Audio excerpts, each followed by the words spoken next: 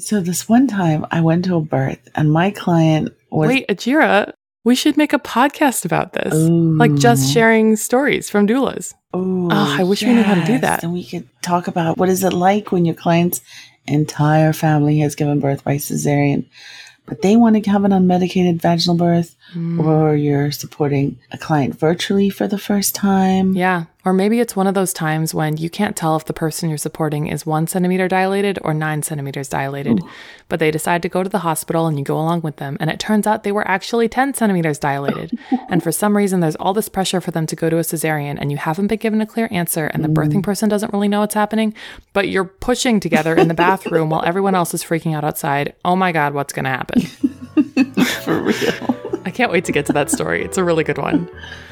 I'm Keelia. I use she, they pronouns, and I love nerdy jokes. For example, Braxton and Hicks walk into a bar, and nothing happens.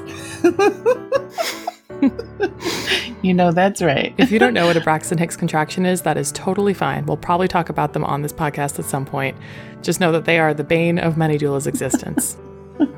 I'm Ajira, she, they, and if you want to hear stories about what happens in the birth room from the doula's perspective, subscribe to the show and follow us on Instagram at Doula Stories. You can find all this information in the show notes too.